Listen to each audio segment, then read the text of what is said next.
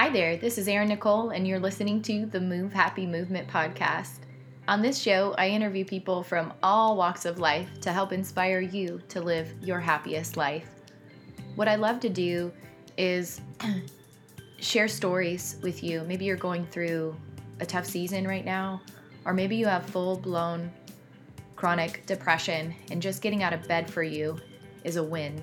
Wherever you're at in life, my hope for you is that you have at least one practical, actionable step that you learn from the conversation that my guest and I have, so that you can take action today to keep going, to not give up hope, and to actually do good in the world. Because when you start feeling happier, people want to be around you. You'll call in sick to work less often.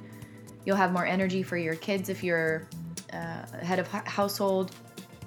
Or maybe you're a kid listening to the show yourself and you dream of a bigger, better life for you, but you're struggling because maybe your parents are depressed. Wherever you're at, I know that listening to this show will keep you moving forward. And I'm really excited about my next guest. This is my hero, Mr. Kraus. He was my high school choir teacher, but I actually got to meet him when I was 9 years old, because he created a legacy program of excellence that everyone in our school district knew about, everyone in our state knew about, and in multiple states and countries. He left a legacy that continues on through many of us that were a part of his music company program. I encourage you to stay all the way to the end of this very long episode with tons and tons of value, because I do talk about the listening room experience competition at the end. Check it out. All right, I am so excited and so honored to have my first podcast guest ever in the history of the world come back for a 2.0 version, my hero, Mr. Kraus. Thank you so much for taking the time today. Thank you for having me, Erin. Absolutely. For those that don't know the background, I don't know how they don't know if they've been following my content, because I've posted about you so many times, so many stories. But for those that maybe are listening for the first time or watching the YouTube channel of the Move Happy Movement vlog, we connected actually when I was 9 years old. You were doing this 35 family garage sale / yard sale fundraiser event. And my oldest brother was in the music company. And that was my first introduction to you. And we have since grown a friendship and relationship mentorship for almost 30 years. So I'm super blessed to be able to learn from you and whatnot. And I knew that people needed to hear from you, follow-up session, just with everything going on in the world. So thank you very much. I love to share. Hey, the deal about being 78 years old is I have a lot of, by the way, do you know what the old lady said? What? There's no substitute for experience. That's right. That's what she said. So there you go. I love it. Is that the old lady is Norma Jean or someone? No, not that old lady. No. Awesome. So I feel, and I believe a lot of people would agree with this, that when we hear from someone that has created a legacy business brand or a legacy transforming children's lives, that we want to know a little bit about their upbringing, because maybe there's some golden nuggets that they can glean from your foundational experiences that they can maybe incorporate in their families or their businesses or their music programs. So with that in mind, can you tell us what Mr. C was like as a little boy? I love to run and jump. Mm-hmm. And I ended up doing track. So there you go. Nice. I love to sing. My mother said that when I was little, my high chair, I used to rock back and forth in the high chair and sing. Aww. So it was one of those things I actually sang before I talked. My dad used to sing when we were in the car. My dad and I used to sing Michigan songs together.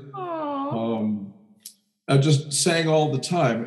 And I think the thing that everybody needs to learn from that is that you need to do what you love. Yeah. If you do what you enjoy, you won't work a day in your life. And that's really true.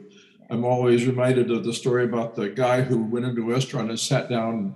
There's a family right next to him. And the little kid didn't want to eat his peas. So the father said, "Eat your peas." He says, "I don't want to eat your peas." "Eat your peas." "I don't want to eat your peas." And then he said, I spent my whole life doing what I did not want to do. Now you eat your peas. And I'm thinking, hey, You're teaching him the same thing. what a waste. Just like the people who come in and say, oh, it's Monday. I say, thank God it's Monday. Yeah. I got to have another day to go. But I think the lesson is that do what you love to do, and don't worry about the money. If you do what you love to do, the money will come.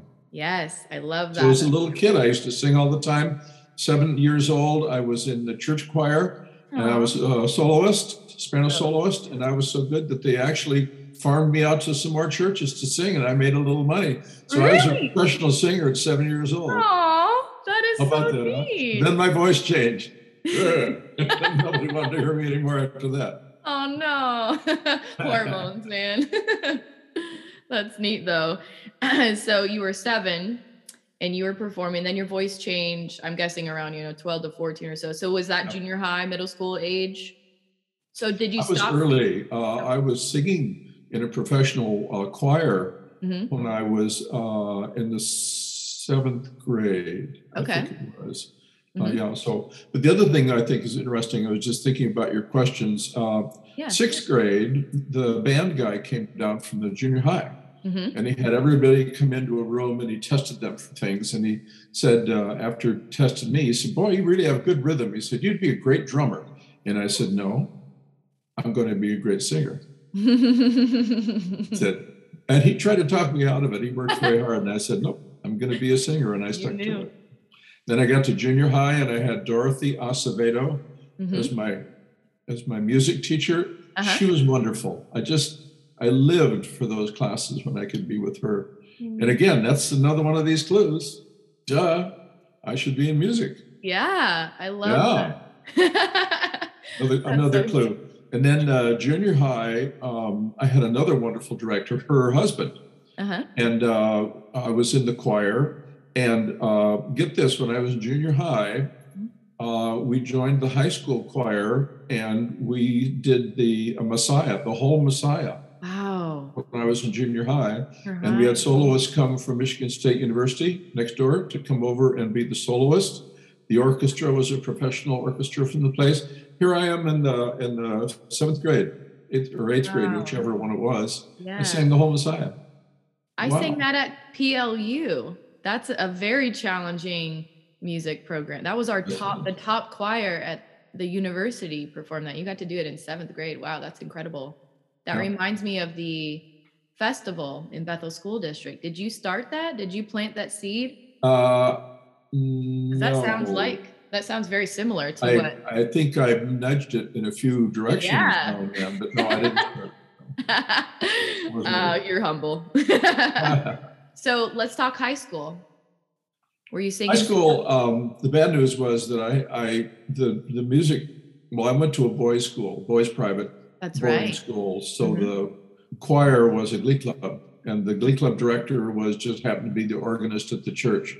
Okay. So that wasn't too exciting. But the neat deal was that we got to do operettas. So the girls' school across the lake would come over and we'd sing together. And I was Pooh Bah in the Mikado. I was Billy in Oklahoma. Oh, wow. We also did, anyway, we did an operetta every year. And I was a soloist in all the operettas. Wow. Here we go again. Yeah. Duh. There's another duh. And you got to hang with girls. I really love that. The other thing was that I picked up the guitar when I was a freshman, started playing guitar and singing. And I got to the point where I would go to coffee houses and perform and make money.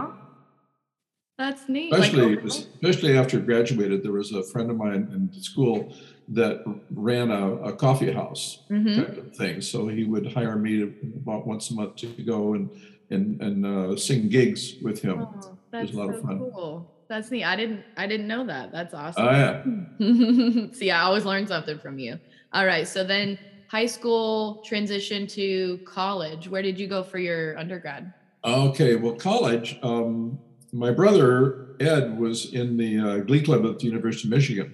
Okay. And I remember going to his concerts and just being blown away. I loved the music. I loved the auditorium is a 4,000 seat auditorium. Wow. Hill Auditorium at the University of Michigan is just an incredible building. Hmm. And so I looked at all that and I said, I want to do that. Yeah. I really wanted to do that badly. But I also ran track when I was in high school. That's right. I have 3 state championships from Michigan. Wow. And when I got to Michigan, I wanted badly to run. I thought I really need to get a college letter. And it was a pretty bad program. My high school program was much better. So, and I wouldn't have had time to do the Glee Club and that. So I got to be in the Glee Club, and we went around the world once. Actually went around the world. What? I was a featured soloist with the Glee Club. So Russia, Hong Kong, Wow. Taj Mahal, all the European capitals, the whole thing. And I was a soloist in all those places. Wow. You were hooked. So I got to go to Europe once. We went to Washington, D.C. We sang in the National Cathedral. Wow. We were on TV a couple of times. We did not Ed Sullivan. We did a couple of gigs there that I got to sing in. Wonderful background. Also in the choir at Michigan, I got to sing some of the really big choral works that very few people get to do. The Bach Magnificat, nobody does. I got to do that. We just sang this all things with really huge orchestras, and I got to be a part of all that. And there are some things that we performed at Michigan that I never performed again. Nobody out here on the West Coast did anything that huge. Yeah. So I was really fortunate to have that background. I also sang in an octet that went perform different places, and that was kind of my idea for the music company later on. Kind of came from that, because I used to arrange popular songs for the group to sing, and I loved pop music, and I loved the intellectual choral music. So I loved the whole thing. So when I got to high school, it made sense. My gig that I made money at was my choir. My love was the music company where I got to sing all the pop stuff that I had loved all my life. That is and dance. Wow. I always thought dance was kind of foolish until we went down to that camp in California. And wow, that just opened my eyes, this thing that how movement goes with singing. Yes, it definitely does. One of the things they said was, even if you're standing on a riser, you're still dancing. Yeah. So it's wow. Yeah, I had a wonderful experience in college. Yeah, that's so neat. For those that are maybe arrangers in music, or they want to be arrangers, what was it like to arrange music pre like all the cool tech stuff that I'm sure there's programs that make it super simple now? What was it like for you to arrange music back then? Well, I had a pencil and a score to write on. With me, I would find something that just blew me away, a piece of music that I had to perform, and I couldn't find any sheet music for it. So I sat down and wrote it up myself. I learned how to pick the parts out when this was going on. I learned how to make chords work together. I learned about voice leading. I learned so many things by doing that. And it's really funny to look back. If you look at my first thing, I think my treble clef was backwards and all my sharps and flats were in the wrong order. But I did it because I was just so excited about it. Another little funny story about that. I taught guitar for a number of years in high school at Lakes High School. And I found that the people that had to go to take lessons never kept going with the guitar. People that were really excited about it and did it all on their own were the ones that stuck to it. So that's that old deal about, find what you love and then just immerse yourself in it and don't worry about anything else. And that's the way you should live your life. I love that. Yeah. And that's interesting, going back to handwriting your scoring of your arrangement. Yes. I actually did that in graduate school because I didn't have any music degrees, and I tried to apply to get into a master's program for music, but they said not without a bachelor's program. But the FAFSA and all the student loan regulations in our country wouldn't But allow me remember what to have the happens when same degree. remember what happens when you run into a wall. Yeah, you go around it. You find a way around it. I was lucky. I had my advisors from Australia, and she asked me this question: what would you enjoy spending a year creating? Because I told her I wanted to do a project, and I said something with music, and she was like, okay, but this is an exercise psychology master's. And I was like, yeah, well, if I can add dance and then do the music. And so I made it a lot bigger than it had to be, but it ended up being, no educational background other than my experiences with you for 3 years and going to that jazz camp you were talking about earlier. For those that don't know what we're talking about, the College of the Siskiyous with Grammy award winning composers, Roger Emerson, Kirby Shaw, and then Disney choreographer John Jacobson, who's now president of some music curriculum organization. I forget the name of it now. But that was my only Hop Drop, professional isn't it experience. called? Or Hop Till You Drop? That's, yeah, I think that's what it's called. I was in choir in college, but I didn't have any music degrees. And then I created this project, 5 songs and 5 dances. It was supposed to be for 5th grade curriculum. The feedback was that it was actually dance level middle school and music high school level. And then I was invited to a regional conference to present I was the only person for dance to be invited to a regional conference for multi-state. Yeah, I didn't get to go because they wanted me to pay for everything. But hey, that told me that you did an incredible foundation for me that helped me to believe that I could do something without actually having the professional expertise. So I did find that way to walk around that. I think part of that too was my high school experience in music was really so limited. I wanted to give my high school students, just a professional background in music. And if I found the 16 or the 20 kids that were really talented and I really felt should go on, I gave them all of myself. Yeah. All the things that I loved, all the things that I had learned over the years, all the little sayings like we are what we repeatedly do. Yep. Mm-hmm. Excellence then isn't not an act, but a habit. Yep. From Aristotle. Yeah. And I just passed all those things that I'd learned all throughout my life to kids, and I really enjoyed that. So many of them will come back and spout back to me some things that I taught them along the way, which I think is really a scream. But hey, if it stuck with them, good deal. Yeah, and I think you give good, you get good. And so those of us that were blessed to be a part of your, whether they were just in the choir or got to be, exclusive with you after school for an hour every day and the whole month of August and the whole week down at the jazz camp in the summers, we want to give you honor back because we've seen how most people in everyday life just do the bare minimum. I think you said it was an 80-10-10 rule, and the 80% are followers. You're got to be a top 10%. You get to choose every single day if you're going to be top 10 or always negative in the bottom.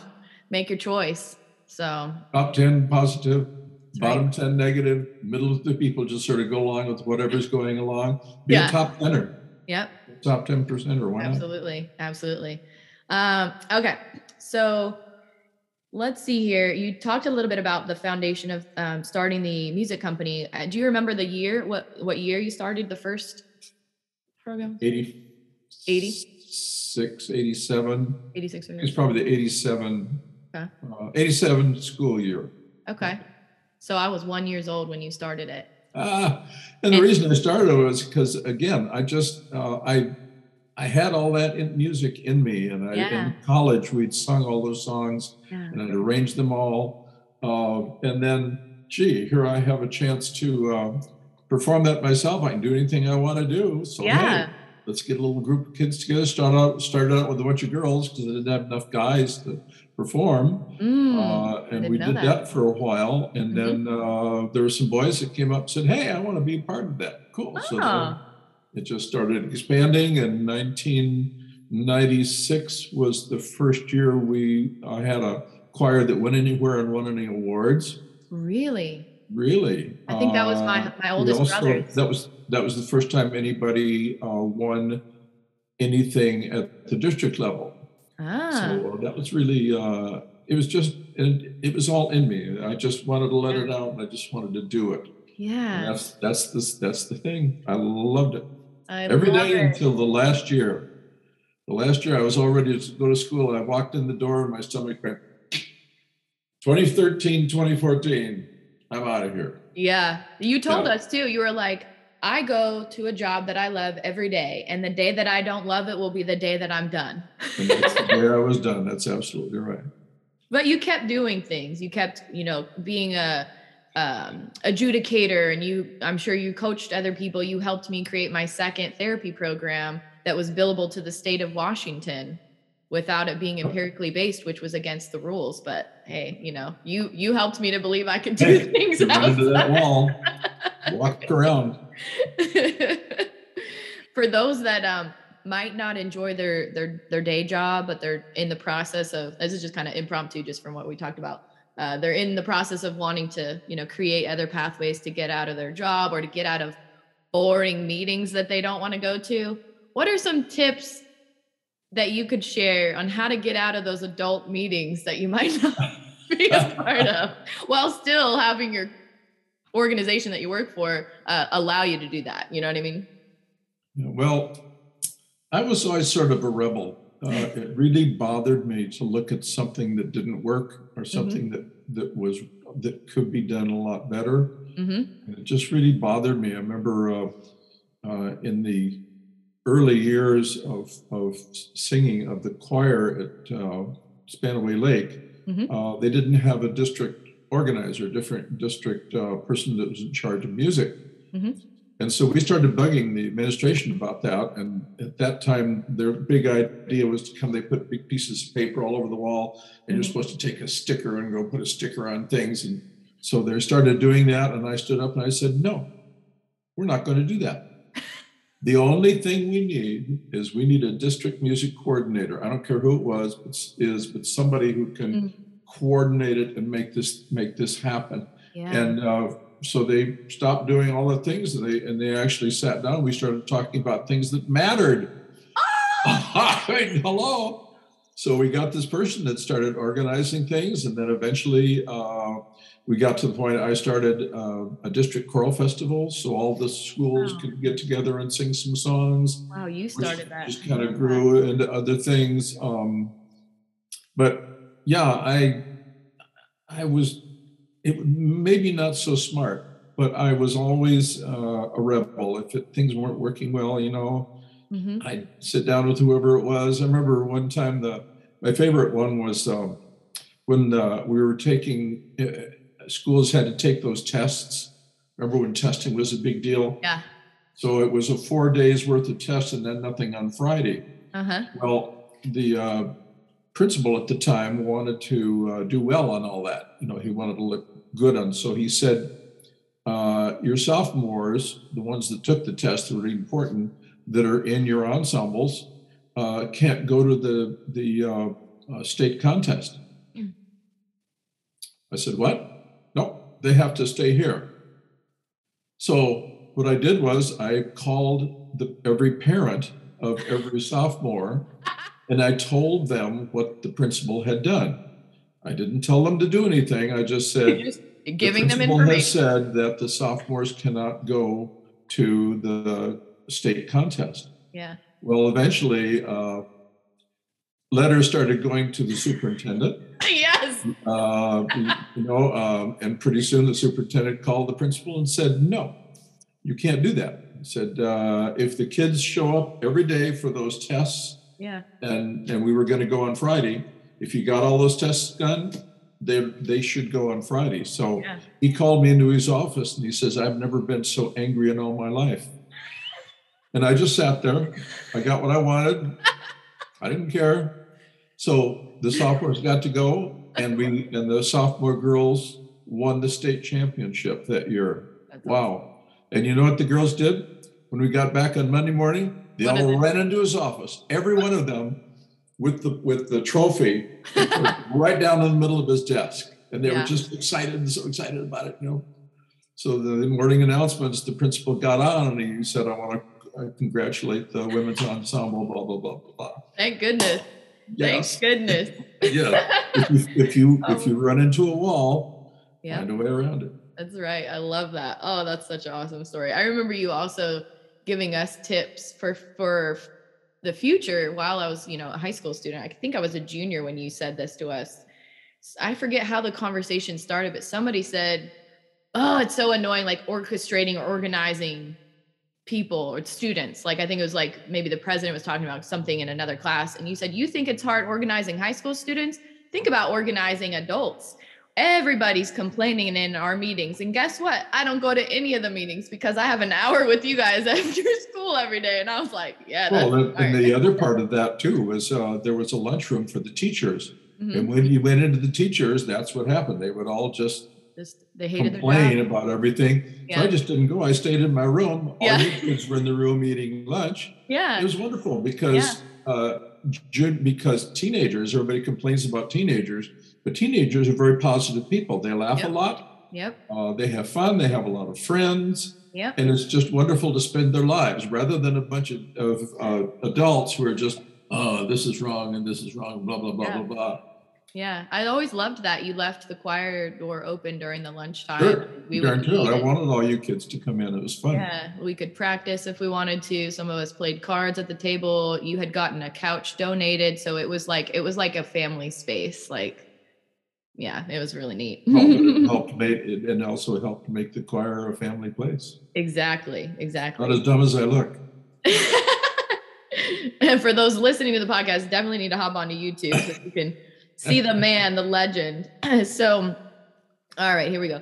What are some of your most challenging memories and exciting experiences around music directing? Well, I've told you the bad ones. Mm-hmm. My most exciting thing, I think, was the first time that women's ensemble won the state contest. Yeah. I don't know if you've ever seen the movie about the 1980 hockey team that beat the Russians. It's called Miracle. Yep. When it was all over, when the Americans college kids had beaten the Russians. Mm-hmm. Remember the coach went out into the back of the place where nobody else was, mm-hmm. and he just stood against the wall and just, he was so excited that everything that he'd done and all the brick walls that had put up that he got around, and he had won. And that's the way I felt. The girls all around me, when they announced that Spanaway Lake High School was the first place, they leaped out of their seats and ran up to get their trophy and came back. And I was so happy. Yeah. That was one. Another one that was really a neat deal too is there was a school that had like 4,000 students. It was huge. They had 2 choir directors and, all these choirs and all this. Mm-hmm. They went to an international competition at Disneyland. Mm-hmm. And we were there one time up against them. And there was a trophy for the best choir of all the choirs that had sung, women's choirs, men's choirs, mm-hmm. concert choir, blah, blah, blah, blah, blah. Yeah. There was a trophy for the best choir. And I remember that they named the third place and, whoever the third place was, they remember the second place. And you could see all these people from the big school. They were all just, we're going to be next. Spanaway Lake High School. And they were all just shocked and they didn't clap. They just couldn't believe that because they won everything forever. Yeah. And I think that was my senior year in high school.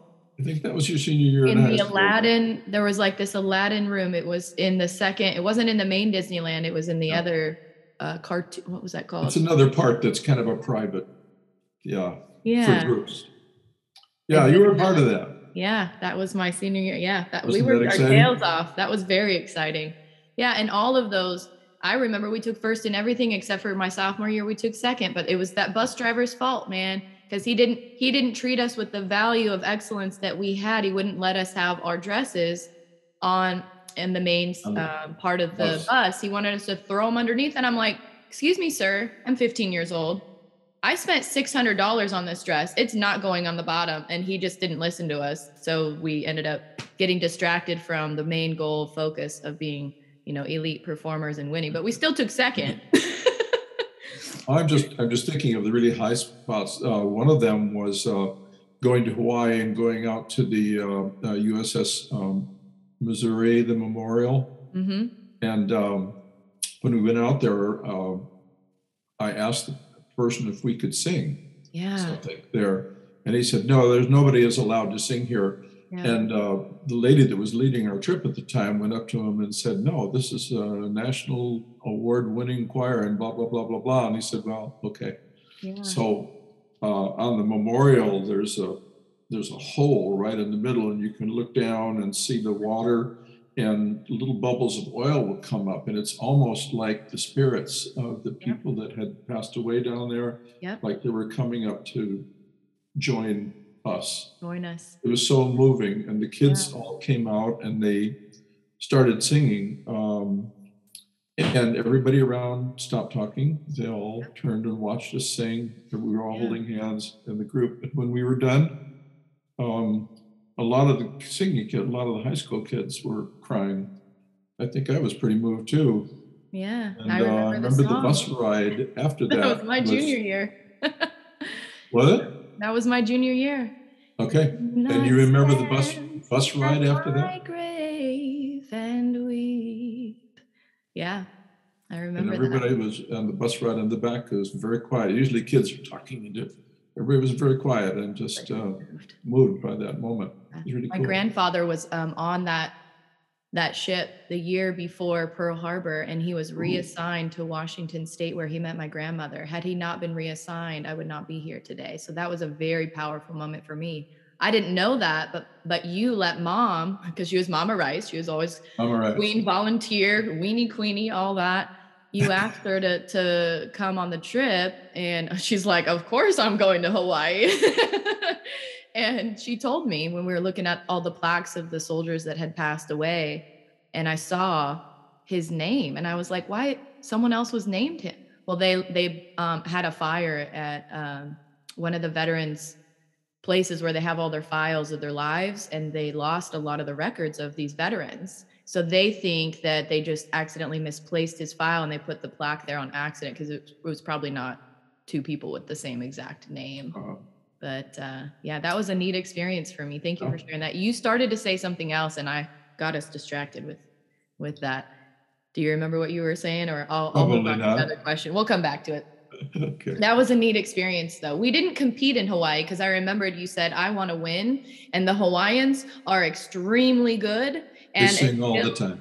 Until we can beat them, we're just going to enjoy the trip. And that'll be our culture experience and expanding our mindsets to respecting other people. I could have taken the best kids singers I've ever had over 38 years or whatever it was. I could have taken them all and picked the best ones, and we still wouldn't have won there. So why go to some place to come in late? Yeah. You want to go someplace and you want to work really hard, and the reward is that you win. Yeah. The same way with life. That's right. I love that. That's the deal about going up and selling hot dogs up at the stadiums, right? Mm-hmm. Yeah, it's music, but it's also life. Yep. The thing I remember one time we were going up to perform to work there, and there was more kids than we could use. So the lady who's in charge of everything, kids, said, "Can I take some of your kids and move them to this other stand that doesn't have any kids today?" I said, "Sure." So the kids got there, and who was ever charged the thing said, "I don't want any teenagers working here. Teenagers are just lazy and blah, blah, blah, blah, blah, blah, blah." And the lady said, "Nope, you need people here to work in the back room and have hot dogs ready for you and all that. So they're going to work here." Okay. And so when he was done, he came and found me, and he said, "Those are the best workers I've ever had here." And I told the kids after that too. I told them that little story too. You learn how to do all that stuff, and you do it really well. Yeah. People appreciate excellence. Yeah, that was always something that, even though it was work, it was fun, because I got to meet all of the parents, and a lot of the grandparents would come as well. There wasn't a lot of dads, because a lot of them were working, but it was neat to see and meet dads, because my dad worked nights, so I didn't get a lot of time with him. So it was kind of like, being able to be shaped by other parents. And I'm still friends with many of my friends' parents from being in the music company. They're on my Facebook, like they follow my channel. It's neat. You definitely created a legacy, a family legacy that continues on. So, well, I just figured there were kids in the music company that had never been out of Pierce County. Yeah. And, for them to get on a plane and fly to Hawaii. Yeah. If I can give a kid that experience like that, wow. Yeah. And I remember I would talk about it, and the parents would say, well, how do I do that? I said, all you need to go is go up to sell hot dogs. Yeah. And you get to work, you get to be with your kids. You know, how much time do you get to spend with your teenager? Not very much. Well, you can go up and work with them and be a part of all that. So it turned out to be a very neat thing. Yeah. Yeah. And it kept us out of trouble. I mean, like, the neighborhood wasn't the nicest. So it was easy access to illegal activities. So it kept us protected. It kept us making good decisions and motivated to focus on the goal of winning competitions. And 1 year we made $135,000. What? I did not know that. So let's talk about that. All of the 32 kids that were in the ensembles got private lessons all year. They got accompanists that were paid for. And they all got to go wherever we were going there, Disneyland or Hawaii. They all got to go. Their parents all got to go. Wow. It was a business. You turned it into a business. Unfortunately, I didn't want to, but I guess I was pulled kicking and screaming into it. I had to do it. And do you remember the lady that we would turn our money into? Was it Buchanan? I'm trying to remember. She was the accountant at the school. She's the ASB lady. Yeah, she was neat. She was really neat. She always looked forward to seeing us. Yes. Here's our money. Well, she's doing all this work all the time. And for her, the joy was to see the kids and to spend time with the kids. So for you to come up and say, oh, here's your money. So it was fun for her too. Yeah, definitely. Okay, so what you kind of alluded to this, so we can pass if you already answered it, but what are some of your most proud moments of your life? Well, I think for me, running track was a very important part of my life, and the track coach was also the assistant headmaster at school, who I got to know really well. He was in the Air Force during World War II, stationed in the Pacific. Oh, wow. And he has a 180-page memoirs of what it was like and all, and which I didn't know much later, but he was a wonderful man. And I loved running track there. And my senior year, I won the state championship in the 200. And wow. As I was running down the track, a little puff of wind came up, and I remember my coach said, uh-oh. And I would have set a record for the state of Michigan in the 200. But that little puff of wind, they said, no, it was wind aided. So I didn't get that. But I can close my eyes, and in my mind, I can run that whole race. Yeah. And I have been able to do that for my whole life. Wow. If you're in a place where you just have to sit for a while, or for me, I have to do a lot of physical training. So I'm on a bike, or I'm doing whatever I'm doing. I just close my eyes and run that race. It makes the time go by pretty fast. I love that. That. People will say they get bored. I say, nope, that's the B word. You can't be bored. Yeah, there's so much. You have to think about something that's really important to you, a memory or something you're getting ready for, or whatever it is. Close your eyes and you can go anywhere you want to go. I love that. And visualization is a huge part of exercise and sports psychology. They've done in the last 10 years a lot of white paper, empirically based evidence. I got to be a part of the program at the U.S. Army and Air Force, funded by this government organization. It was a team of 9 that I was the specialist to train the soldiers on how to get their stress levels in control so they could focus on, important things, not just losing weight, but it was like, okay, this is literally life or death. So visualization is super important. And you learned that before it was even a thing. Yeah. That's so neat. All right. So as a music director, and you also ran, a business, you set it up as a business and whatnot for most of your career. What are some of your best tips to helping other families balance their career and their personal life? That's tough. I don't think I did a very good job of it. Okay.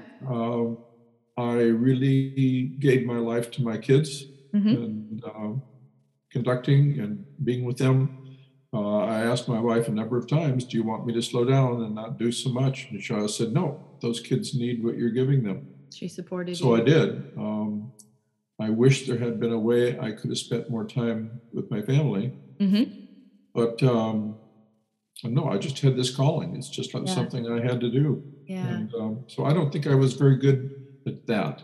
Okay. I don't know what to say about it other than during the summers, before I started working in the summers, we used to take trips and do a lot of things. So I was very involved for a while, but then the more older I got, the more time I dedicated to my business, my kids, my students. And I don't think I did a very good job of balancing that. Okay, well, I'd like to counter. But the thing to do is, again, if you have something like that doesn't work, go find somebody who's good at it. And know how to do. Yeah, hire it out. Business is just doesn't work for me. I'm a musician. I fought it for a long time, but I finally had to realize that, something was telling me I had to do that. And I kept running into walls, and finally I just said, this is crazy. I'm going to stop running into that wall. I'm going to run into that wall over there. Yeah. There are so many memories. You would talk about Norma Jean all the time, and we loved hearing stories about, because you would edify your wife, and that was demonstrating to, at least to me and to my friends, the ladies in the group, how a man should treat his wife, how he should talk about her, outside of that. And that always meant a lot to me. And then we got to have our dresses customized, sized to our bodies. And you were very particular about putting it at Norma Jean's house, because anybody could get whatever false accusations of things as, professionals, but you set that up somehow. How did you set that up? Well, the dresses came, and it was the straps were not fixed. That's because right. Depending on the body, the strap had to be longer or shorter. So the kids would all come over to Norma Jean's house. Yeah. And there would be 10 of you with 10 of these dresses. And they were covered with sequins. It's very hard to sew that. You can't use a machine. You have to do it all by hand. She did all of that. Yeah. And then also we had a spaghetti night with the girls. And we watched Miracle, and then we had a spaghetti night with the guys and watched Miracles. By the way, the girls ate more spaghetti than the guys did every time. But and we watched Miracle, and then we talked about it, and everybody got to spend time with Norma Jean, which was very cool. Yeah, she always had fresh fruit out for us, and was interested in learning about us, and that was always a neat time. And her major in college was home and family life. And she taught that for a year at Lakes before we got married, and she quit that to raise my kids. Is that how y'all met? Very smart gal. Her mother was a nurse, so she learned a lot about that stuff. Yeah. Her grandmother was a fabulous cook.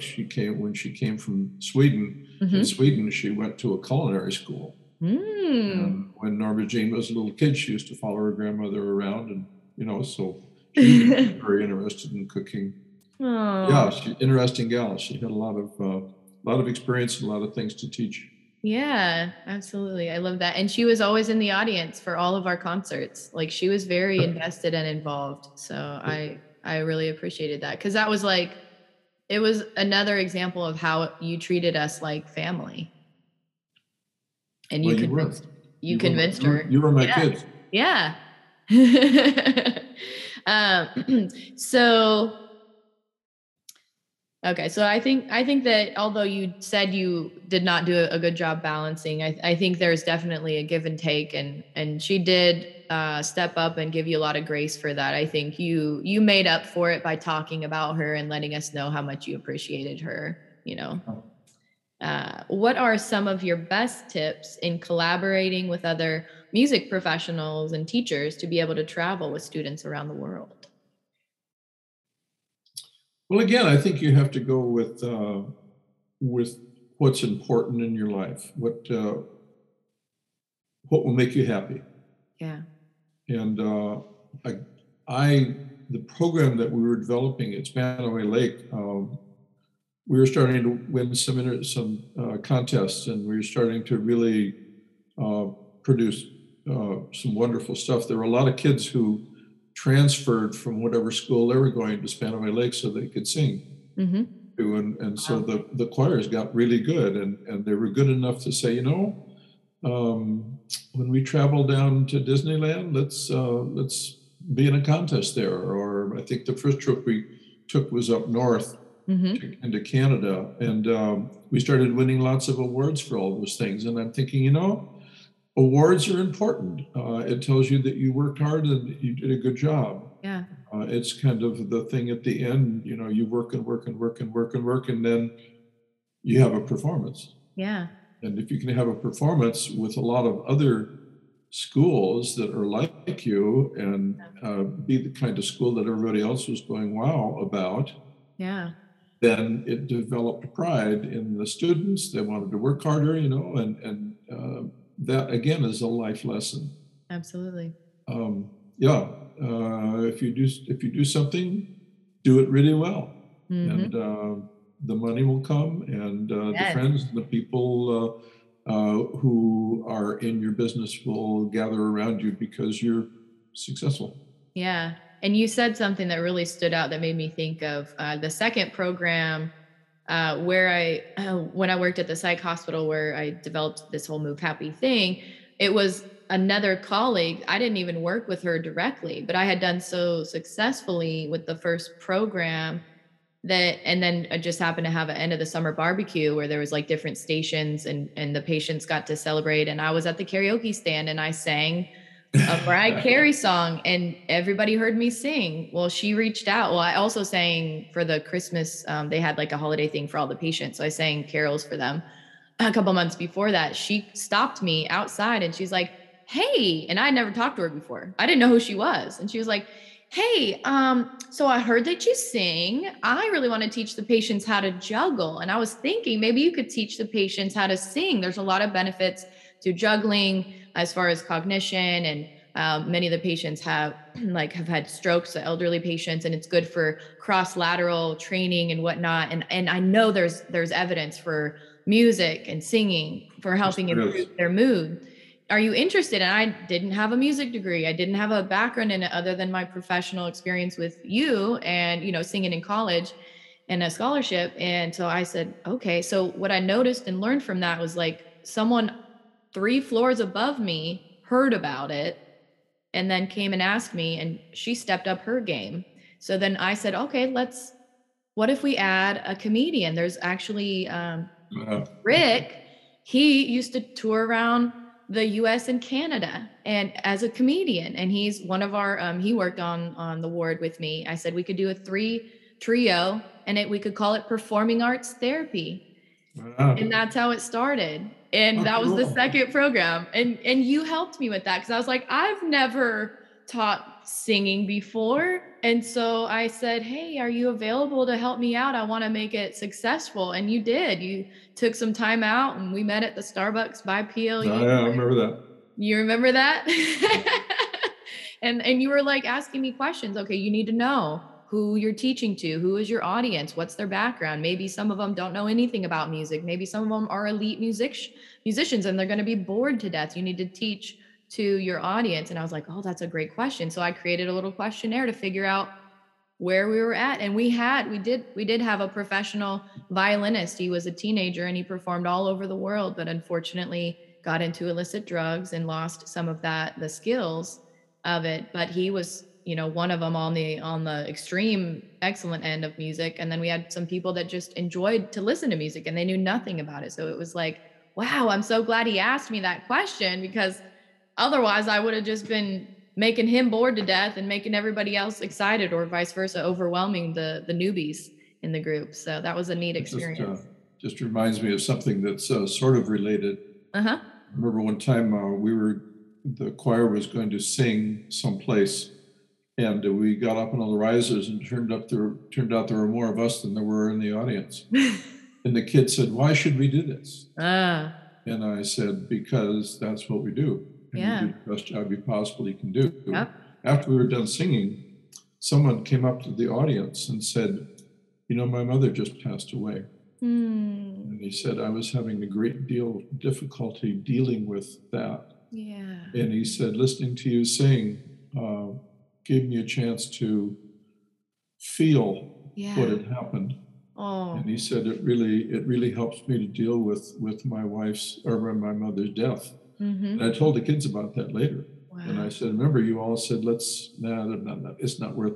I said, if you even have one person in your audience, or one person that in your business or whatever it is, you never know, but you may do the thing that's going to change their life forever. That's right. You don't know. You don't. Like, look what you ended up doing with your life.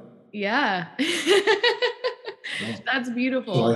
So I have one student that's on Broadway now. Wow. Let's talk about all these success stories. Yeah. I have a student that became an opera singer. Wow. And I have a student that for a year was in Thompson Blue, the Air Force music company. Those are three highlights of my life of kids that performed for a Super Bowl. It performed for a Super Bowl. There you go. And I connected to him for my veteran concert series because he created a legacy of lifetime relationships. Cool? Yeah. So you never know. You never know how those things are going to happen. But if you give it all your all, it's just amazing what will happen. Yeah, I love that. Okay. So if someone wants to start their own music company program or insert, their own name at their school, what advice would you give them? You got to get the principal on your side. Okay. You have to believe in music and what it does for kids enough that you can get your principal or whoever's in charge of what's going on to buy into what you want to do. And sometimes it's very difficult. I remember there was in one year we had a period every day that was supposed to be for blah blah. I don't know whatever it was, and I wanted to spend. I couldn't meet the kids after school, so I wanted to have the music company meet during that time. And there are a lot of teachers that said, "No, you can't do that. You've got to do whatever, blah blah blah blah blah." Like it was math or something. So I told the kids about it, and I said they're not going to let us meet, and the kids said, "Yes, we are." So the kids all put together their own little program. They did a video. They were going to present it to the faculty of the school. Wow. Holy smokes. So here's 100 teachers out there watching what's going on. So they're ready to go, and bang, something happens, the electricity goes out. So they couldn't do their little show. But they all stood up and they talked, they performed a little, and they talked to all the teachers about how important it was to them. Wow. And to their lives. Wow. And afterwards, the principal put it up for a vote, and I think it was like 95% of the teachers said, yeah, go for it. Do it. So love it. You have to get people behind you. A little trick I had was every year I would give an honorary music company award. And I gave one to the superintendent. And I gave one to the principal, and I gave one to the ASB lady. I gave one to the parents who were, really instrumental in making all this happen. To other teachers who participated in the program, elementary and junior high teachers that sent kids up to me. And it was a way to just thank them and get them involved in what's going on. And I just funny little thing about that. The principal and I got to be pretty good friends. And through no fault of my own, the first year I taught, I didn't get credit towards towards retirement. It's a long story, which I won't get into. But when I did retire, I noticed that I was getting enough money for 29 years instead of 28. I wondered how that was going on. So I went to the principal and I said, what's happening? Or the superintendent, what's happening here? And he just sort of smiled, and I knew what he did. He'd given me that extra year. And it made a lot of difference in the amount of money I'm making for the rest of my life. Wow. So you never know how those things are going to turn out. Yeah, you definitely earned that one. You bet. I love that. That's such a beautiful story. Awesome. Were you involved when the music company used to go for the Christmas festival, Yeah, we went. the Christmas dinner at the district office? Yeah, we did that. Huh? And we got to go to Tom Siegel's house, which was the superintendent of the whole school district. And I got to see his photo. I believe he was in the Navy, I Yeah. think. Oh, And he was a big deal in the he Navy. ran, I forget what his title was, what level of officer. Intelligence. And he was a Commodore, I think, or whatever. But anyway, he was a big deal. He was a big deal. And it was nice to meet all his like hootie tootie friends. And I'm in high school and I'm like, ooh, I feel so fancy. Well, but think about it. That cemented everything I wanted to do. I had the principal behind me. Well, not always. I had principals that were not. That's why I have PTSD, because I had 8 years of a really bad principal. At least I had the superintendent behind me. Yeah. And all the parents. Yeah. And a lot of the teachers. So that's what you need to do to get started. And then you need to decide what it is you love about music. I loved the intellectual, classical stuff, but I also loved oldies but goodies, and I loved dancing and all things. So I just created as I went along, and I had a lot of battles. There were a lot of walls I had to get around, but I just kept at it. I knew what I wanted to do, and dedicated my life to that. Yeah. And you did a lot of marketing. Like before I knew what the word marketing was, and I started learning through growing my business, I was like, you were an excellent marketer. You had the poster boards, but also you planted seeds. We'd perform at the elementary schools. So then all the elementary schools wanted to be in the music company. And every fourth grade girl in the district wanted to be in the music company. Yeah. Oh, definitely. Everybody knew about it. I mean, to be able to perform for all the superintendents of the entire state of Washington and sing a solo as a 15-year-old to them, like, you can't really put a price on the value of that experience, Yeah, well, what it did for your self-confidence. Wow. Yeah. From a low-income school district, it made us really believe that it doesn't matter what income we have right now, that this is just a stepping stone for us. Why do you suppose I gave you girls a $500 dress? Exactly, to increase our value. How many times in your life have you worn a $500 dress? Exactly. Yeah, Mom wasn't too happy about us going to the mall and getting the Estee Lauder makeup, because I think money was tight in the house. But I'm glad that you encouraged us to do that, because stage makeup, you have to look presentable, and there's actual reasoning behind it. When you have strong lighting on your face, you don't want to look like you're pale and you're sick. You want to look professional, and you did everything. All the fine details of that were incredible and important to the foundation. Love it. Great tips for future music directors. If you're if you're listening to the show right now and you're 1% interested in starting a music program at your school, I say start it right now. Don't wait for the pandemic to be over. You can figure out ways for it. Maybe you're doing Zoom classes right now and you're having to figure out how to get the timing and tempo of your music while also dealing with tech lags. Figure out how you can get the students to safely practice on their own, get them engaged. Maybe you start planting seeds in your neighborhood of businesses, of gigs, to get them set up for success and go from there. So with every success in life, there's always obstacles to overcome. I think you kind of answered it. What are some of your most challenging obstacles as a music director, husband, father, and business owner to overcome that you'd like to share with the audience, if you haven't already shared everything? Any other obstacles you want to share? Oh, there are a lot of them. I remember when I was in high school, first year, I played football. Hurt my shoulder really badly. And that in the spring, after football, getting ready for football for the next season, the coach called me into his office and said, I want you to be halfback on the varsity football team. I said, no, I'm going to play soccer.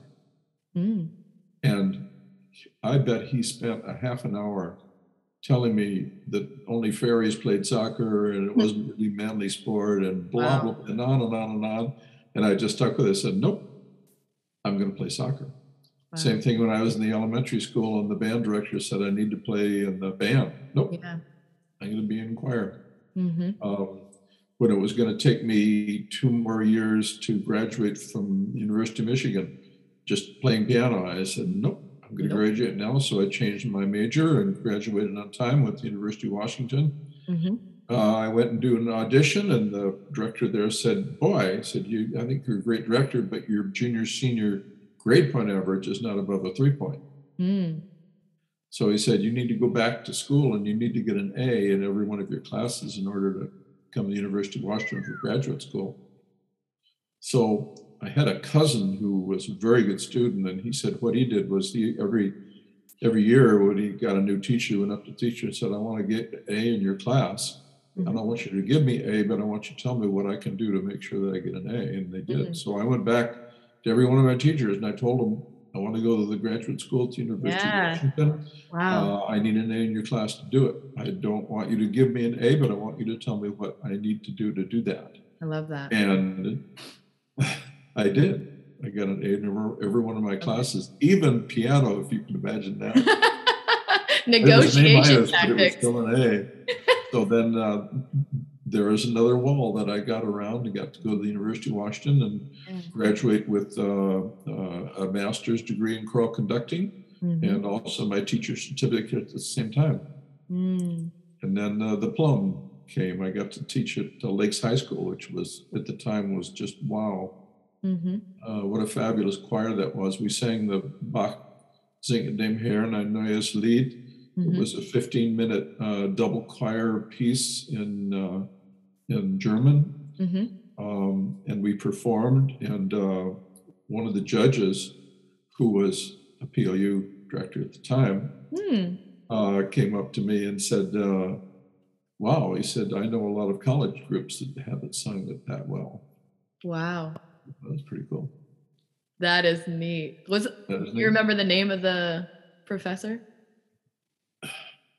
Skonas, Marie Skonas. Skonas, okay. Because I had Nance my first year, Dr. Nance, and then I had Professor Lehman. She was in the process of getting her PhD. She was the one that jumped in glee after I told her I was going to pray on my decision to join the top choir because I didn't want to overwhelm myself. And she said, I've been waiting for you to join. Your high school choir teacher wrote me a letter your freshman year, and I have been waiting. I remembered your name. And I was like, oh my goodness, because I wasn't in any of the music classes because I was a PE major, but she remembered my name because of you and your 3-letter. There's just a little example of somebody that I gave a little push to. That's right. Yeah. And look how they ended up. There's so many kids who I would talk to about what they wanted to do, and they were reluctant to do it. And I said, oh no, you need to, what is it?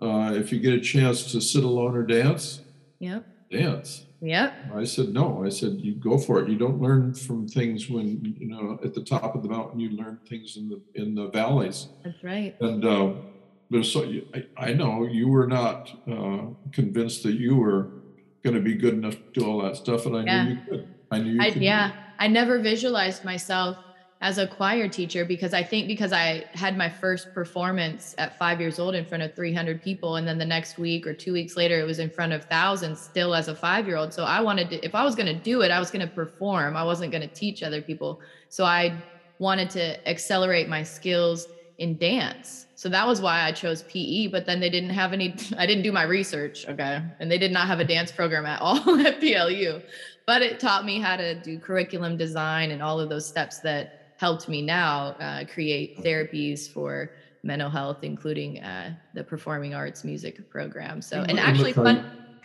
story. And look how you turned out. Yeah, right.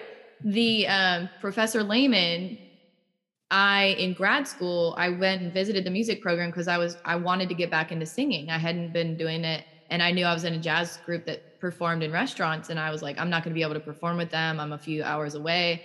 So I went and met with the head of the music department there before the school year started. And then he said, okay, audition dates are this date. And I totally bombed my audition. Like I honestly, I was like, that I'm reading these notes. You wanted me to sight read. I actually know that I didn't do that correctly. I apologize. Like, I'm embarrassed. But I sang a song that I sang in high school for our contest. And they offered me at the end of my audition the like second highest group or whatever. And I was like, thank you so much. I really appreciate your time. And I was like, there's no way I'm going to be in the second top group when I've already done all of these things. I get an email from the top music director of Oregon State University saying, I know Professor Lehman. She and I were in school together. And I know if you were in the Choir of the West program with her, then you are an excellent musician and you just maybe need a little warm up. I'd love to take you on tour with our choir to China. And I ended up turning it down, but it was like, I got that email and I knew that, you know, those stages, those foundational experiences that started with you, Mr. Krause, you did it. Cool. We can take credit for the work that we put in, but you definitely set the foundation of excellence. So we've got, now let's think bigger. Let's think countrywide. We do have top leaders that listen to my show, although I am working on getting the downloads numbers increasing. The type and kinds of people that are listening to the show are presidential level. I know that. So if you could speak to the President of the United States regarding music and the arts right now, what advice would you give him to help keep music at the forefront of educational programs, regardless of income levels in neighborhoods? Or her. Him or her, that's right. Or her. Him or her. That's right. Well, anytime you do anything like that, it starts with your preparation. And you have to have knowledge. You have to be convinced, 100% convinced that you're right. Yeah. You're doing the right thing. Yeah. You have to be excited about what you're doing. And you have to be able to sell yourself. Yeah. Remember when I was in graduate school, I was taking my oral exams. And I remember that one of the things that one of the subjects I had taught were the men's choral work of Schubert. And I remember I got started talking about it, and the guy who was the head of the panel, there were 3 teachers there that were listening to adjudicating me. And one of them said, okay, that's enough. I think we want to move on to another subject. I said, no, wait a minute. And I started telling them about all the neat things that I had discovered about Schubert's works for men's chorus. And I was really excited that I had found all these things. And Schubert, besides writing beautiful music, was a pretty smart guy. The way he put together his, not only the melodies, but the choral things underneath them, the way that he planned how he was going to do his modulations through the whole work, for me, it was just fascinating. I was excited about it. Yeah. So I just said, well, just wait a minute. I want to tell you the rest of this. And afterwards, they passed me, but afterwards, all 3 of them came up individually and they said the neatest things about listening to you was what you said about Schubert. And they said all three of them were PhDs. They all said they learned some things that they never knew before. Oh. So it's preparation, it's excitement, it's knowledge, it's experience.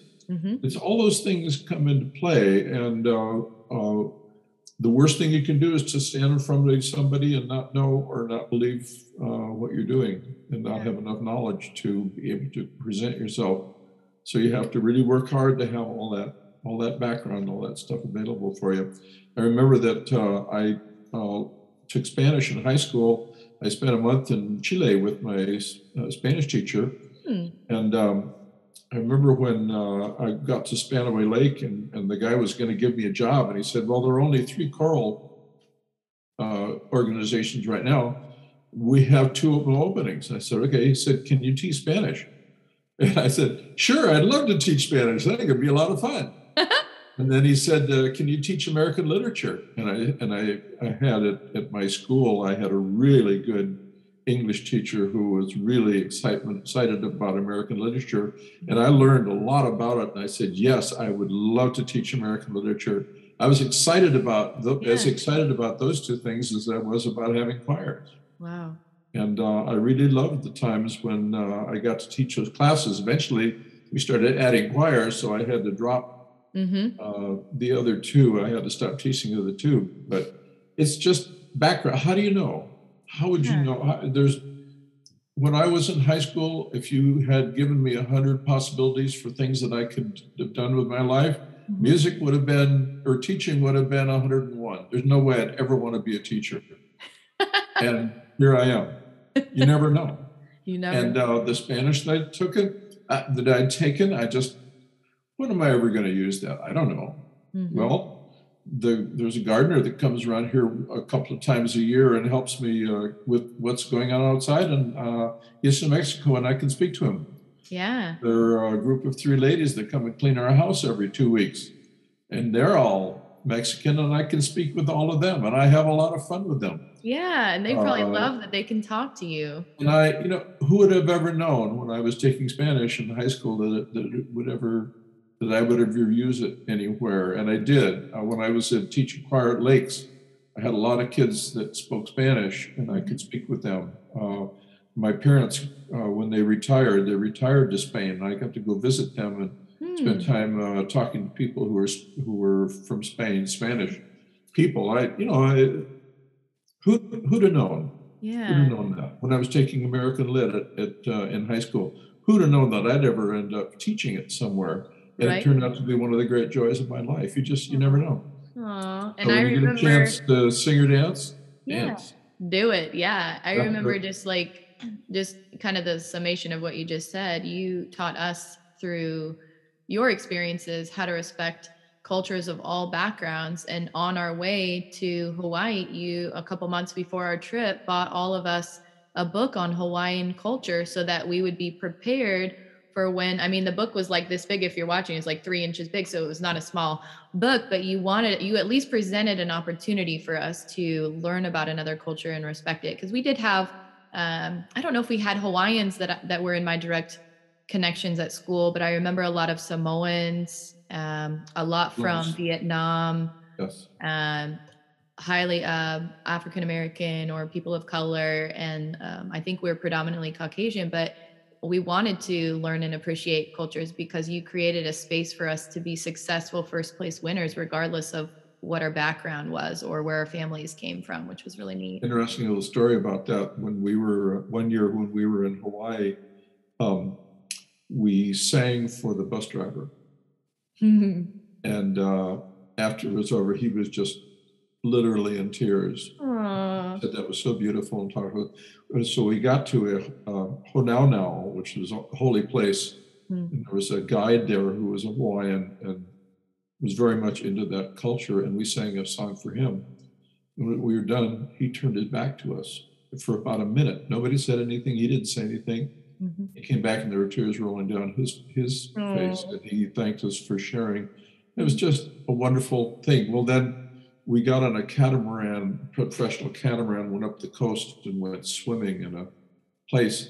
And 80 dolphins came into the bay and swam with the kids. And when they got back and they got on the bus, they told the bus driver about it. And he just smiled and he said, that was your reward for sharing your music with me and with the person that was the guide at Honaunau. And it was like he said, it was like the gods were rewarding you for what you did. And whoever you think God is, that was a reward we got for doing something for someone else. And wow, who'd have known? Yeah, that's so neat. What a impression it made on someone else's life. I love that. So I did ask my audience earlier today for any questions that they would like to ask you. And we actually had Bill Dolan, who is the owner and founder of Spirit Media. He's had an opportunity to work with former President Clinton, Gwen Stefani, Maroon 5, Tori Kelly, all of these people. And he's like a super fan of me, and he loves you because of all the stories that I tell online. So his question was, he wants to know, what advice do you have for all teachers out there who are facing unmotivated kids, constant interruptions, and burnout right now with I think the pandemic going on? It's tough. My wife was a much better teacher than I was. She tells the little story of one time there was a sophomore English class.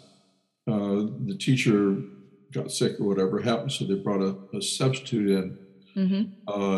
After a week, the substitute quit. Just couldn't take the kids. They had hired somebody else. He quit. They hired somebody else, and the kids all went down to the principal's office and said, "We want a good teacher. We're tired of all these people, blah, blah, blah, blah, blah." So here's Norma Jean. And he says to Norma Jean, "Well, I'm going to give you this sophomore English class." She was substituting at the time. She said, "Okay." So she went in and did all the little magic things that she knew how to do. First, she found the biggest kid and got him on her side. So if anybody mouthed off, this guy would stand up and say, "Hey, shut up and sit down." She got a kid on her side. She had to teach a Shakespeare play, and the kid says, "Shakespeare." Yeah. So what she did, she gave the most important part in the Shakespeare play to the guy who was the biggest screw up in the class. Turned out he had a very good voice, and he had a really talent for acting that he never knew about. And anyway, she turned that whole group around, and at the end of the year, they all told her, they said, "You're the best teacher we've ever had." Oh. She was really good because she could go in a class that didn't want to be there and make them be really good. Yeah. I couldn't do that. I could take a class where everybody wanted to be there and I could make them good. But I know that if I was ever in a situation where kids didn't want to be there, I just didn't have the skills to make it happen. So I just found out as I went along in life that there are things that I do very well and there are things that I don't do very well. Yeah. And like playing the piano, I don't play the piano very well, so I didn't. Yeah. And I got along fine. There were teachers in college that told me I couldn't teach choir if I didn't know how to play the piano. Well, no, that's not true. Prove them wrong. Yeah. That's another one of those. Hold on here. Yeah, I love that. Sorry, I have to turn that off. That's okay. Anyway, does that answer your question? Yeah, absolutely. And I think also it's nice to hear that you can still take first for many decades and not be an expert with classes that aren't motivated and not know certain things that other people would tell you in the professional industry that you're in, that you have to have these skills. Yeah. I think you have to, again, it's the thing that you have to develop skills. Yeah. You have to have the knowledge. You have to be excited about what you're doing. Yeah. You know, all the things that apply to everything that would be a business or with what I was successful in. Yeah. You have to be able to be in there. If I was a really good Spanish teacher, I would have told the kids, and I did. I told them the experience I had. And I told them again, whoever knew that speaking Spanish would ever get me anywhere. Well, my whole life, it's been an important part of what I've done. Yeah. And I tried to share that excitement with the kids who were unmotivated. Yeah. And I was mildly successful, but not like Norma Jean. You have to realize where you're everybody is really good at something that I am not good at all. Yeah. And I am good at something that everybody else doesn't have. Yeah. It's just the way it is. So you pick, it is whatever it is you're good at, whether it is being people or finance or I don't know, whatever it organizing things, teaching, whatever it is, go for it. Yeah. Be excited about it, and you'll never work a day in your life. That's right. I remember you just brought a memory to my mind. There was a male student, because we were always trying to get more guys to join the choir, because it was a little bit of a challenge to get guys to believe that it wasn't, stupid or whatever their thoughts were. And this one guy, we recruited him in because you were like, ladies, find the guys. And he joined in, and he didn't have like a lot of a music background, but he was a really good artist, and we were designing. You were in the process of, I think Katie Nelson Penland and Katie Scoville were doing the t-shirt design, or it might've been the year after they graduated. Whoever was leading us at the time was like, all right, yeah, we were trying to design this t-shirt or sweatshirt for our trip, for one of our 4 outfits that we had for our set change and whatnot. And he's like, well, I can draw. And he had these cartoons. So we like presented it to you. Like he had this picture of you cartoon and you were like, let's do it. Let's put that on the design. Let's do it. And so that was, well, we had this joke about this. We had a joke about the stink eye, and I had a very good stink eye. So they took a picture of it and put it on the TV. I put it on their TV. That's right. That's right. Okay. That was fun. Everybody had a good joke about it. That's okay. I don't care if it's makes sense. Everybody had their part. Yeah, you made sure that everyone felt welcomed in the group and that everybody could add some value to make us even better. So that question from Bill Dolan then sparked a private message from someone that was actually a guest on my first year of the podcast.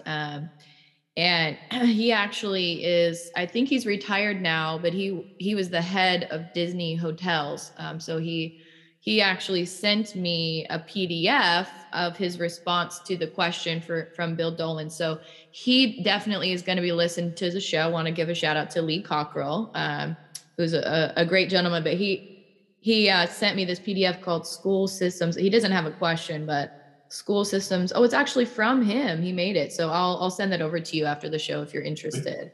So that's pretty cool.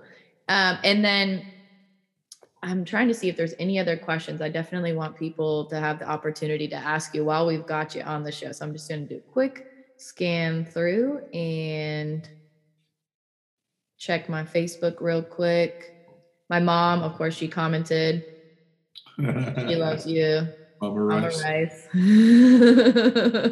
Everybody's excited. I said, I need y'all to pay attention. When I release this episode, I need y'all to share this with many people that are listening, because there's a lot of people that we don't know if they're having a great day, if they're going through a tough season. Maybe they lost somebody recently. Maybe they've got a family member that's sick right now in the hospital, and all the unknowns and things like that.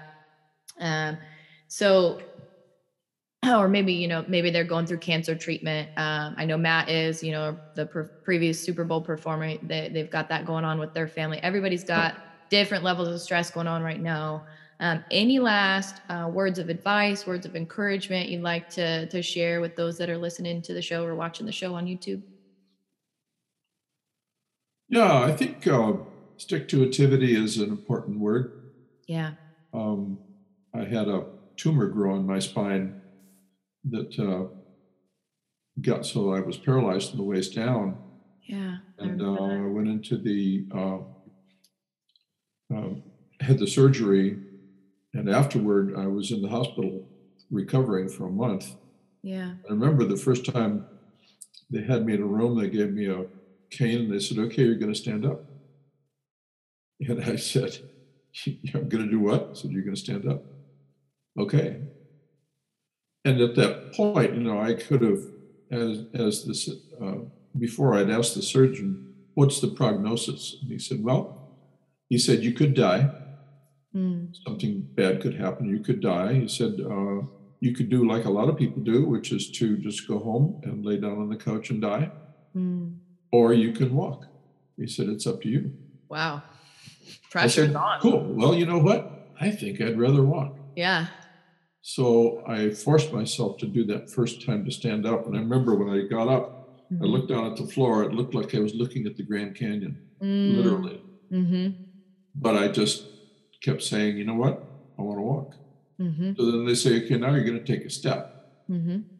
No, you're crazy. No, you're going to take a step. And then you're going to walk to that wall. And then you're going to turn around and you're going to walk back. I just had a shoulder replacement. And I said, how do I recover? And he said, you just got to keep moving. So now I can do this. That's awesome. For the first time in 63 years. Wow. From the shoulder thing. But that's what he said. He said, it's up to you.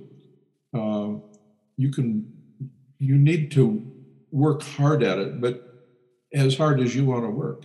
Yeah. He said, you can do these exercises 3 times a day would be wonderful. Once a day would be great. Once every 2 days is acceptable. But he said, it's just how you want to get that shoulder back to the point where you can do everything that your other shoulder can do. And I'm pretty close. Yeah. And I'm still working at it. So yeah, the thing is, stick to it. Yeah. Whatever it is that's going on, you've got to believe in it, even though people that will be principals. I remember one time there was a vice principal that told me, he said, if you were my football coach, he said, I'd fire you. Okay, well, then I knew I was doing a good job, and I just had to keep going so I would get more kids attracted to the program. That was the only way I was going to get better. I knew how to do all that stuff. Yeah. And he was wrong. The principal that said you can't take your sophomore kids along to the state contest. No, he was wrong. And I figured out a way to make it happen. Yeah. So many times there are things that are thrown in your way. Yeah. You have to figure out a way to get around that wall. Yeah. That's my message to everybody.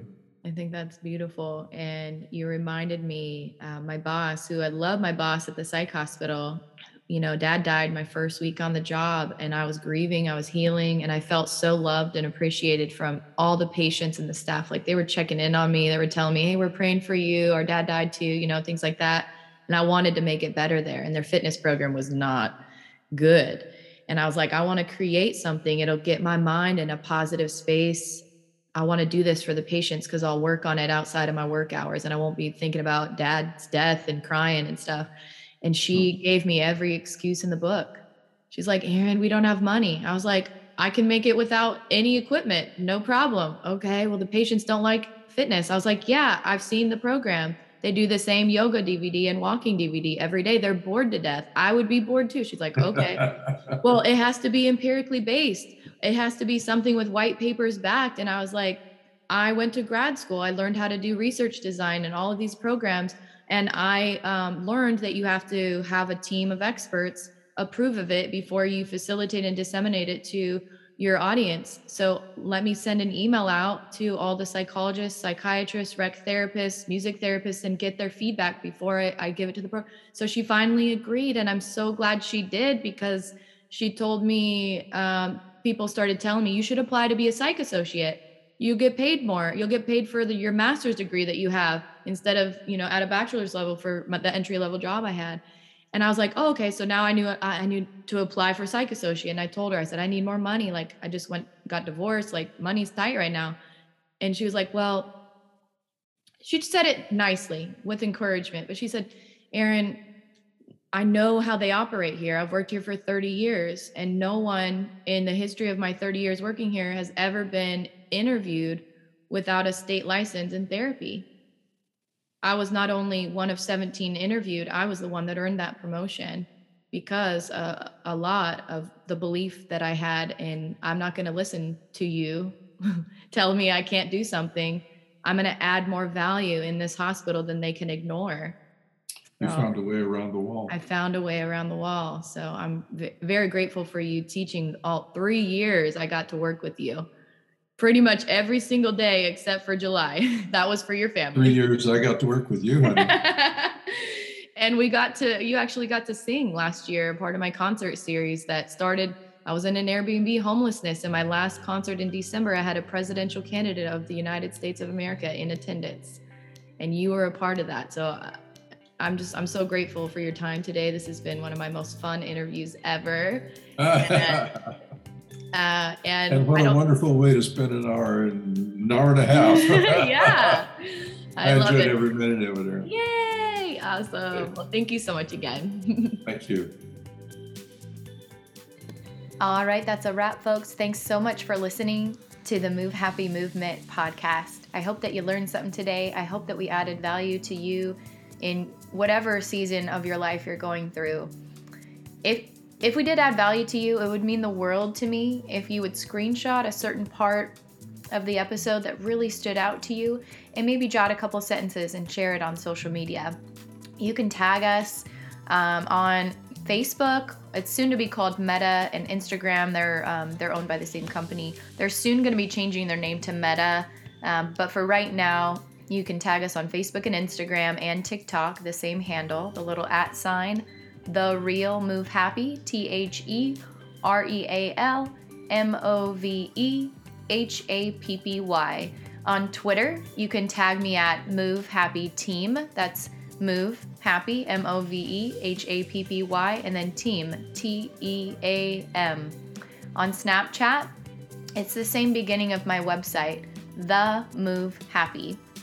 On LinkedIn, my main page is my professional page, Erin Nicole, CEO and founder of Move Happy, Erin Nicole Media, and Erin Nicole Ministries, which is a veteran and first responder nonprofit. However, the Move Happy business page, you can tag us on there using the little @ move-happy, and it will populate with a lavender and gray logo and my little R registered one. There are other businesses on there called Move Happy. I am the one that owns the trademark globally. And I'm also on Clubhouse, though not as frequent. You can connect with me on there, Move Happy Erin. And I'm on Twitch as well. That's for gamers that are into video gaming and whatnot, live streaming. I haven't created content yet, but that is in the plans in the future for Move Happy. So you can add me. It's just Move Happy, MoveHappy. And then if you have any friends or family that are going through tough seasons right now, maybe they've got cancer treatment in the family, or maybe they lost someone to COVID, or an elderly person, maybe their grandparent or parent passed away. You know who your community members are. You know who's going through a hard season. And if you're not sure, maybe you should check in on them and say, hey, I liked this podcast. I was listening to it on my commute to work, on my drive home, or during my workout at the gym. I think you'd like it. Have a listen. That would mean the world to me, because my goal and my mission is to empower the world to find happiness from within and to end global suicide. And I know that I will never meet that goal in my lifetime. It's a legacy business. This is a legacy vision, continuing on what Mr. Krause instilled in me in high school, which was to dream bigger and to do what I love, because the money will come. So thanks so much for listening. What I do, for those that are regularly sharing my information, sharing my content, and helping me spread my brand around the world, I honor you. And once we get to 10,000 downloads, you can actually check this 24/7. If you go to themovehappy.podbean.com, so that's themovehappy.podbean.com, you can check how many downloads we're at any time of day. Right now, we are at 3,070. So we've got a little ways to go to get to that 10,000 mark. So once we get to that, I'm going to be providing all of my regular listeners that have been sharing consistently on social media, that have been writing reviews on iTunes to help increase our views, following me and sharing the YouTube channel, which is, you can search on YouTube, go Move Happy Movement Vlog with a V for Victor. That just means it's a video blog. It's me and my guest, if they're comfortable being on camera, which Mr. Krause was. So if you're listening to this on the podcast, I highly encourage you, if you want to see the man, the legend, my hero, hop on over to YouTube. But Listening Room Experience is a fun competition that I actually learned about from my brother. And you can follow him on YouTube. He's everywhere, but his main thing is YouTube for music. He's a professional musician. He goes by Jay, just the letter J, and then space RICE for Jay Rice. That's our family name. And he texts me one day. I'm walking through BLU's campus right by the tennis courts, about to order a sandwich for lunch. And I get this text from him, hey sis, you'll never guess who's in the listening room with me. And I'm like, what's a listening room? And he tells me it's where the best of the best musicians share their music to each other before they release it publicly on radio stations and whatnot.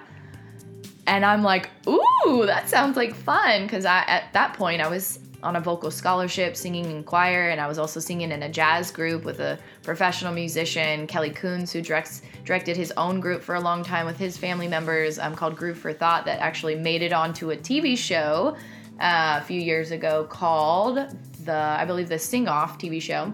And so I always want to get better, and that's a cool little thing. So I says, okay. He's like, you have 2 guesses. First guess, Mariah Carey. It's my favorite all-time singer of all time. You make a decision, you're loyal for life. And he says, no. I was like, okay. Beyonce. I'm just throwing this out there, guys. Like, I did not think that Beyonce was in the room with my brother, because I love my brother and I'm proud of all of his successes, but really, like, Beyonce, he says yes. I'm like, what? Beyonce's in the room with you? That's freaking crazy. So that's the kind of excitement, the kind of vibe, and the kind of VIP treatment I want to do for you. Those of you that are sharing my show, that are actually making an impact in your community and being kinder to other people. I will be releasing my world premiere music to you first before it gets distributed out to the world. And that's actually what I did all last year when I launched my nonprofit for veterans and first responders and their family members, because they are at most risk for depression and actual completion of suicide. They are 10 times, I saw a study for EMS professionals specifically, they're 10 times more likely to contemplate ending their life here in the United States compared to average citizens. They see things that you and I, if you're not in that space respectively, we never have to think about that space, like children passing away in a car accident, right? And then them having a family member that's also the same age, or a child at home, and being able to separate that work from their personal life is very challenging for them. So I hosted 11 concerts last year while moving back to the state that I have residency, and juggling homelessness and starting a new career and being disrespected from a federal company and being disrespected from a sales company that told me I was going to be a W-2 employee and then was paying me Cash App and wasn't giving me benefits and was forgetting to pay me. Like, I continued to stay laser focused because I felt in my gut that the Holy Spirit wanted me to start this nonprofit to honor our veterans and first responders. And I did start that first concert from homelessness. And my last concert, I had a presidential candidate of the United States in attendance. And they got to hear some of the music that I wrote last year. I wrote 32 songs last year during all of that chaos. They're not all done yet, so it gives me fun projects to work on, to improve on, and to keep my mind in positive spaces for those days that I'm struggling to get out of bed, because even I have those days too. So you're normal. If you're having a rough day, it's okay. Here's your pep talk. Get out, dance for 10 minutes, and then tell me how you feel. I love you guys so much. Thanks for listening. Share, and don't forget to tell someone you love them today. See you next week.